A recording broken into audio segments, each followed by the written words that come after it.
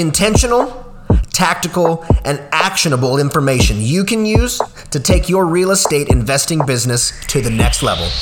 This is REI Rocket Fuel. All right, so today with us, we have none other than the infamous Bryce and Morgan Brown, the real estate power couple of Wichita. Guys, thank you for making time today, and thanks for joining me. Thanks for having us. So talk to me about, I guess not real estate related, but a question I've always wanted to ask over the years of knowing you guys. How on earth did you guys meet? How did we meet? Yeah, meet. Like how did Morgan become a Brown? Yeah, we met in college in Tennessee, at the University of Tennessee. Mm-hmm. Oh, okay. Yeah, I was Bryce played there his freshman year. I had a class with one of her friends at the time that I didn't know, but they were best friends growing up. Yeah, my best friend. She saw me and asked her friend about me. Please, you wish. It's no. there. No, not at all. No, Yes. He ran in the same circle as one of my best friends growing up. She was smitten. Please. Swiping. All right, tell him. That didn't even exist back then, Bryce. Come on. Exactly. Like he's seriously really on one today. No, basically it's simple. My best friend growing up, she played basketball at UT. Bryce was there playing football. So just, kind of small world. We met through, she had a few summer classes with Bryce and we just sort of ended up in the same group. So. And you were smitten right away. Swiping. No. We didn't end up together officially for another probably year and a half after that. So we were friends for a while. Yeah. Cool. Well, fun. Well, this isn't a marriage podcast, so we'll move on from that. As much as I'm sure you guys have plenty of advice in the parenting and marriage realm, we'll save that for a different day. How did you guys get started investing in real estate? When Bryce retired from the NFL, we were just looking for our next step. His uncle, who actually is also former NFL player, and his wife had a lot of success in real estate, and we're super close with them. So when we were looking for our next step, we went up to Omaha, spent the weekend with them. They were game changers for us. They opened up everything for us, showed us their portfolio. I mean, everything, just very transparent about what it takes to start. And we went from there. We, our first deal was a 5 doors package that we did a complete overhaul on, and we just went from there. Yeah, that's how we started. And then I think we sold pretty much all of them since then. We just sold the last one of those this past summer. But, okay. Yeah. Was that the duplex then? Yes. Mm-hmm. Nice. Yeah, you guys did good on that one. Good work. Yeah. Real good work on that one. So why sell those 5? Was it more of like this is what we thought we wanted to buy and we thought they were good deals at the time, and like now that you've changed your investment strategy, it's like, those are kind of outside our portfolio now? Even at that time, I mean, just to be brutally honest, like I was not crazy about those properties. When we drove up to them, I was just like, "You gotta be kidding me, Bryce! Like, we are not buying these places. Like, they look area, or just because they were run down, or all of it. Yeah, area was part of it. Like, area was not great, and then the former owner just had not done anything. Like, he had been a total slumlord, Right. and so we had to put quite a bit of money into him. But we got a crazy deal on him. Like, you could never, nowadays you could never get what we got for. And it just like, we kind of looked at it as you've got to start where you've got to start. Right. And then we decided after a few years, because, once you get into tenants and holding properties and the whole thing, you kind of learn what to expect from certain areas of town, certain types of tenants you're going to get, the whole type of thing. And within a year or so, I think we bought our first property on the east side, and we were just like, this is more. This is better. Yeah. So it's cash flow and headaches. Exactly. Yes, yeah. Exactly. It's always a balance between the two. Exactly. And we knew that we were not about to be the type of landlords chasing people down, physically going to a house to get rent, stuff like that. So we basically looked at that as just a pure business. Like, we're going to use these properties and sell them off piece by piece. Every single property that we sold of that package, we sold for more than we bought the entire thing for. And dang, you can't beat it. No, that'll work. And one of the things my uncle always said too, now that they've been investing for a while, and he talked about, just their standard and what they look for. And he always says that if he wouldn't stay in a place, he's not going to expect somebody else to stay in it. So we kind of raised our standard from there, and it's worked out for us. Yeah. I mean, I certainly know that. I mean, every single one of your guys is that, we've either done business on, or I have, seen or drove by, or you showed me pictures of. I mean, I don't know if there's a better duo of like standard of living in a $800 or $900 rental in the city. Like, you definitely spend candidly more than I would, but it's your guys' standard that you guys have, and that fits into your portfolio, and that fits into what you guys want out of it, and that's everything for it. And I'm sure you have less turnover than I do, and you could probably get an extra $50, $75 a month more on a 2-bedroom than I can because of it. So I'm sure I have much to learn, but you'd be surprised because we'll put a little bit more into it, but we will look at like what the average rent on the street is, and we'll push it, man. Like, we'll push it $250 more than what the average on the street is. A month? And I always told her she's not going to get it. Bryce, every single time, he's like, you'll never rent this place out. And the first people who see it, take it. No way. Every time. In knowing how your guys' properties look, that shouldn't surprise me. Shouldn't surprise me at all. So moving from that, so you guys have been investing for what, 7-8 years, maybe more? This is our 6th year. We started in 2016. All right. So 6 years in, what's the biggest lesson you guys have learned? Go slow. Doesn't have to be a mistake. I would say go slow and be patient. Like, I think that's been our biggest thing that's helped us is, I feel like with the market changing and stuff, we've always been able to adjust to it because we've always we never got ahead of it. Well. Yeah. We've always been able to adjust because we move slow. And I'm the one who tends to be the one that want to move faster or. Oh, I know it. I know it. Bryce is always the one I text when I got a deal. And then, I know. And then Bryce ends up putting us in a group chat. I'm like, Bryce, no, come on, man. Me and you, Doc, we're going to do this. I can't tell you how many times we've had houses brought to us and Bryce is like, we need to take this one. We need to take this one. And I'll be like, it's not right. It doesn't fit. So I would agree. So it's a discipline thing. I think it's a little bit, but we've both had to grow. I think there's been times too where I think her being scared kind of stopped us from doing some stuff too. So it's definitely been a growing situation in general. I mean, when we first started real estate, and I'm being totally candid here, I cried and cried and cried. I was terrified to get into it. Like, we really didn't know anything about it. And I was looking at it as like, we were so young. I mean, we were 25 and it's like, that was our savings. That was all we had in the whole world. And we've got these 2 little boys and I just felt really overwhelmed. Like, I felt like, are we really going to put up this much risk, and do this?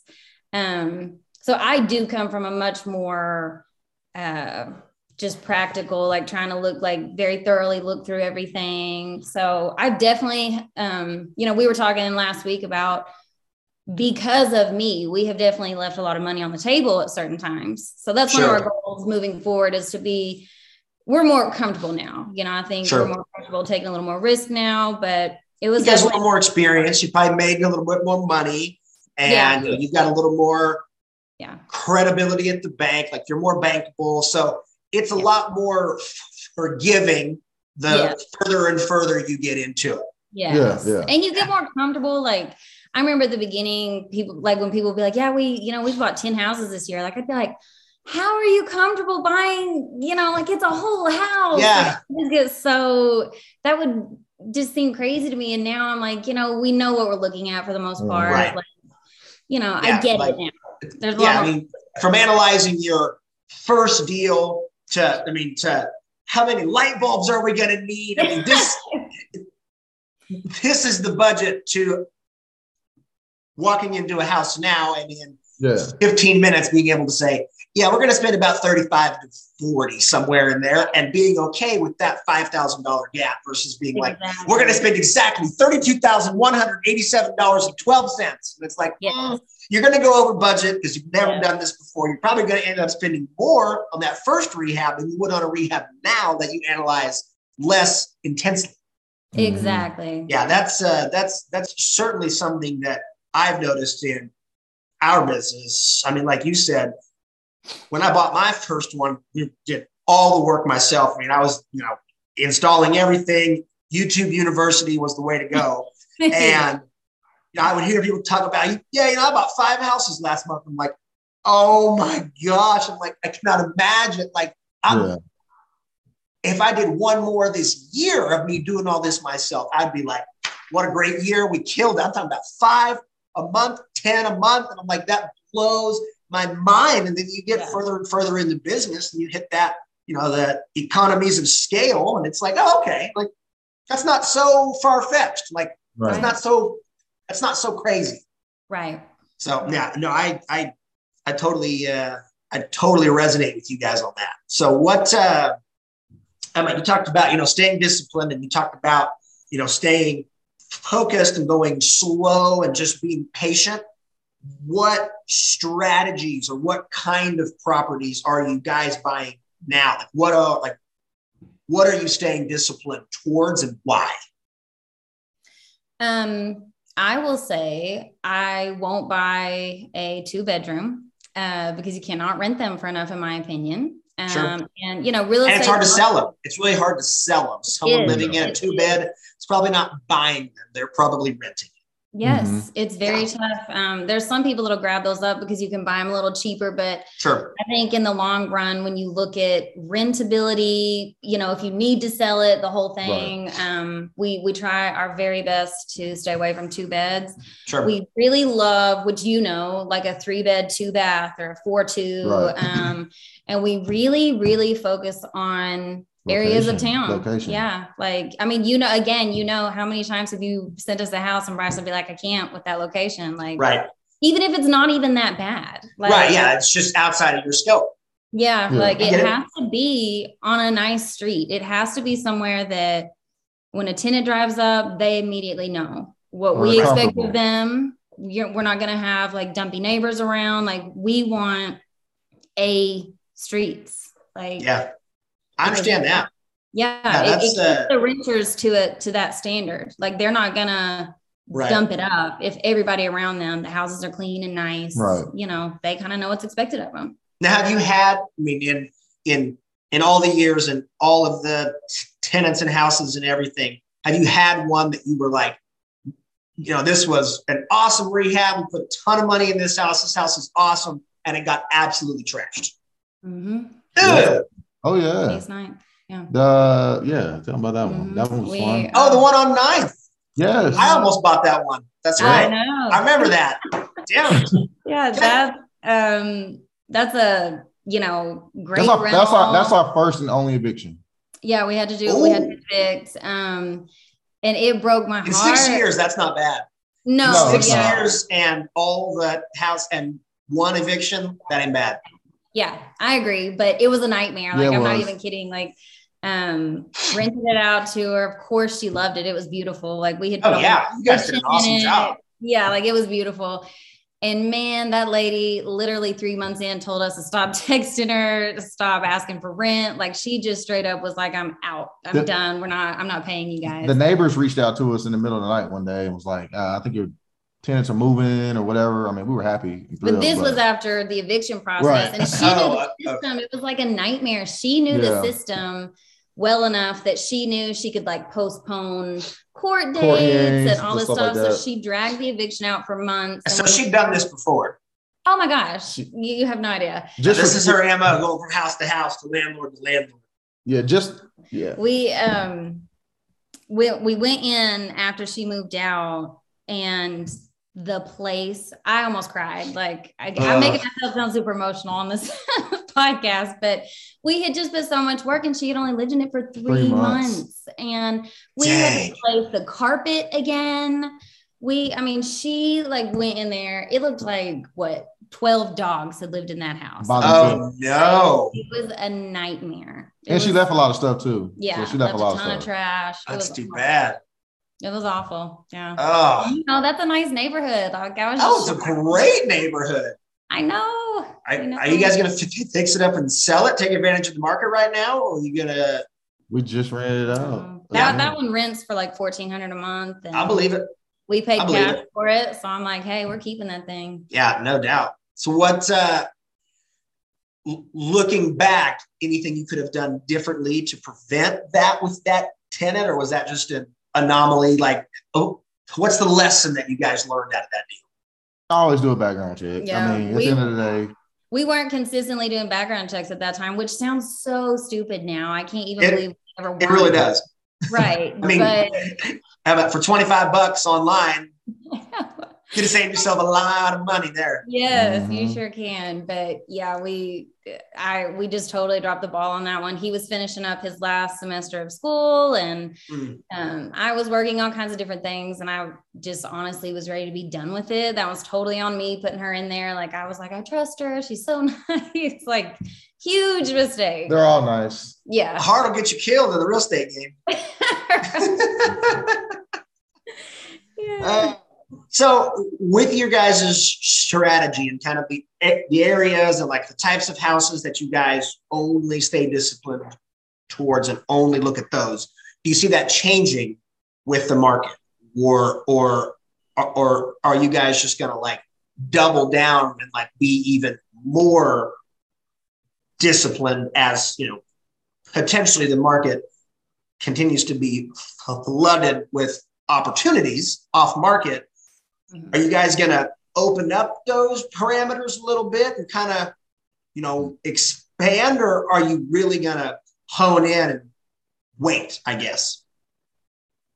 I think we're definitely trying, like, our goal, one of our big goals for the coming years is to definitely scale and expand. But I do think that there are, I think for buy and holds, we'll probably stick to the same standard, parameters, but for sure. But as far as flips, I think we're willing to expand. I think we're more comfortable to go outside of a little bit. Yeah. I mean, not anything crazy, I mean, God forbid you go south of Kellogg. I mean, let's not get crazy now. Let's not get crazy, like let's not get ahead of ourselves. Talk to me about how does the dynamic work between the two of you being in business together? Because I know there's a lot of people out there who are a husband and wife team, or they're thinking about going into business together as a husband and wife. And I'm sure there's some dynamics there that are certainly interesting. And I'm sure it's not always easy because you have to make business decisions, but you have to do it with the person that you go to bed with every night. So, I mean, it's easier for me to make decisions with my partners because I get to go home and see my wife and don't have to fight with her about that. So what's navigating that look like? And what advice would you give to other husband and wife teams? I would just say what you're good at, stick to that, do that, and let the other person do what they're good at. And then just kind of, be complimentary to each other. Like for me, Morgan's more into the detail. The devil's, is in the detail, and she's good at design, things like that. So for me, it'd be best that I stay out of that. And my thing is demo and, all that nasty stuff and keeping contractors in line, working, things like that. Anything outside of the detail and the design aspect, just leave it to her. And I think we also too, like, I would highly encourage anybody that's looking to get into it as a couple that either hire someone who you trust with numbers, or one of you should be very good with numbers, because especially once you get, like you mentioned earlier, really good relationships with banks and stuff like that. If you're not organizing good with money, that could almost be your downfall. I mean, absolutely. All of a sudden you have a lot more access to, the doors really open up, so to speak, and somebody has to really keep things tight, and make sure that you're on budget and everything's being handled properly. And for us, that's me. I'm super type A. I like carry a planner around with me everywhere, So. Wait, what? I would have never guessed. Oh, Lord. I just think organization is key in anything, but especially this. Like, if you're going to be your own boss, if you're going to make your own money, if you're going to be responsible, be responsible. Right. Make sure you have somebody that you either trust to do that, or make sure that you can really level up and get to that point. Because again, that's a deal breaker. I think I've talked to a lot of people, newbie investors or agents on the team at the brokerage that are like, I want to get started. Like, I see you doing it. What's the advice that you have? From day one, treat it like a business. Yes. Like you don't need to go out and make your LLC and plan your corporate retreat day one, but keep track of every dollar, keep track of every hour, plan and structure and build your infrastructure and your systems in your business.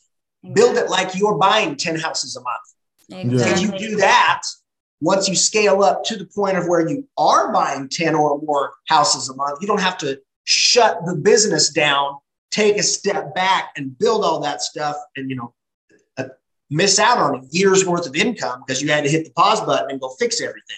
Exactly. Build everything in the beginning to be big. Treat it like a business from day one.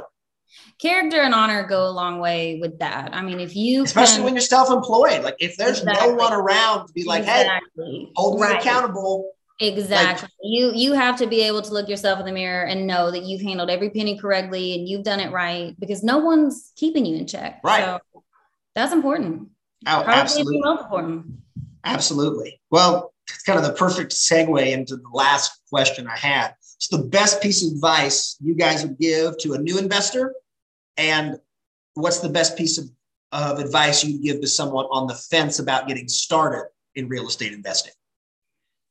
I would say be careful who you trust. I think that's a big one. Be careful who you trust, and there's a lot of good people in real estate, and there's a lot of bad people in real estate too. So we've made some of our best Wichita friends through real estate. Mm-hmm. I mean, really, there's some amazing people, but we've also dealt with some snakes, which Uh-huh. But I would say to anybody on the fence, I would say do it. Wouldn't you? Too. I mean, it has changed our life. It has totally changed our life. And I tell everybody that, anybody who will listen, anybody who asks me about real estate, I just gush about it. Do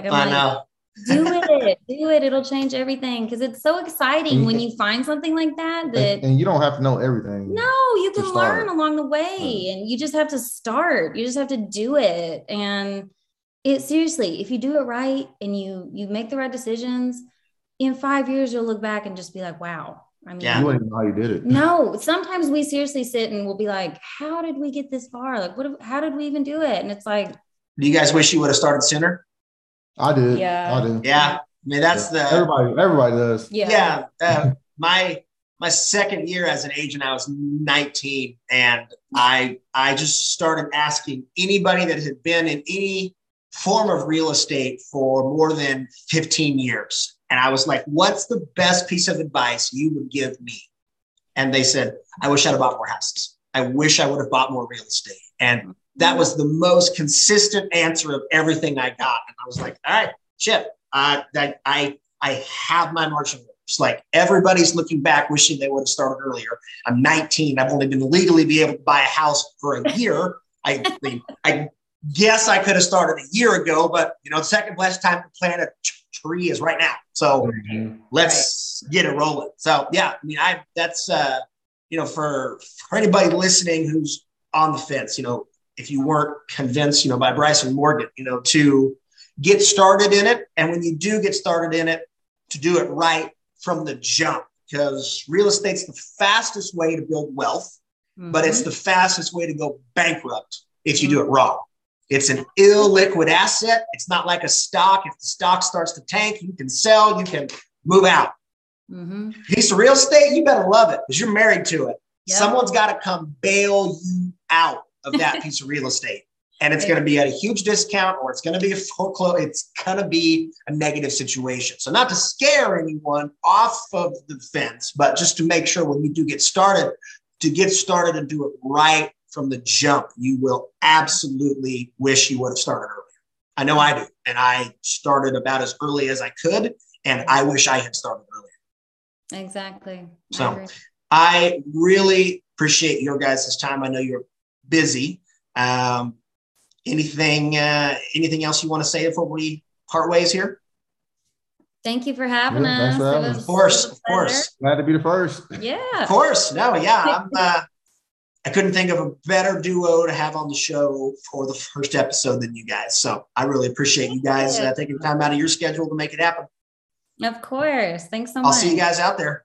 Yep. All right. Bye. Later, guys. Thanks a lot. Yeah.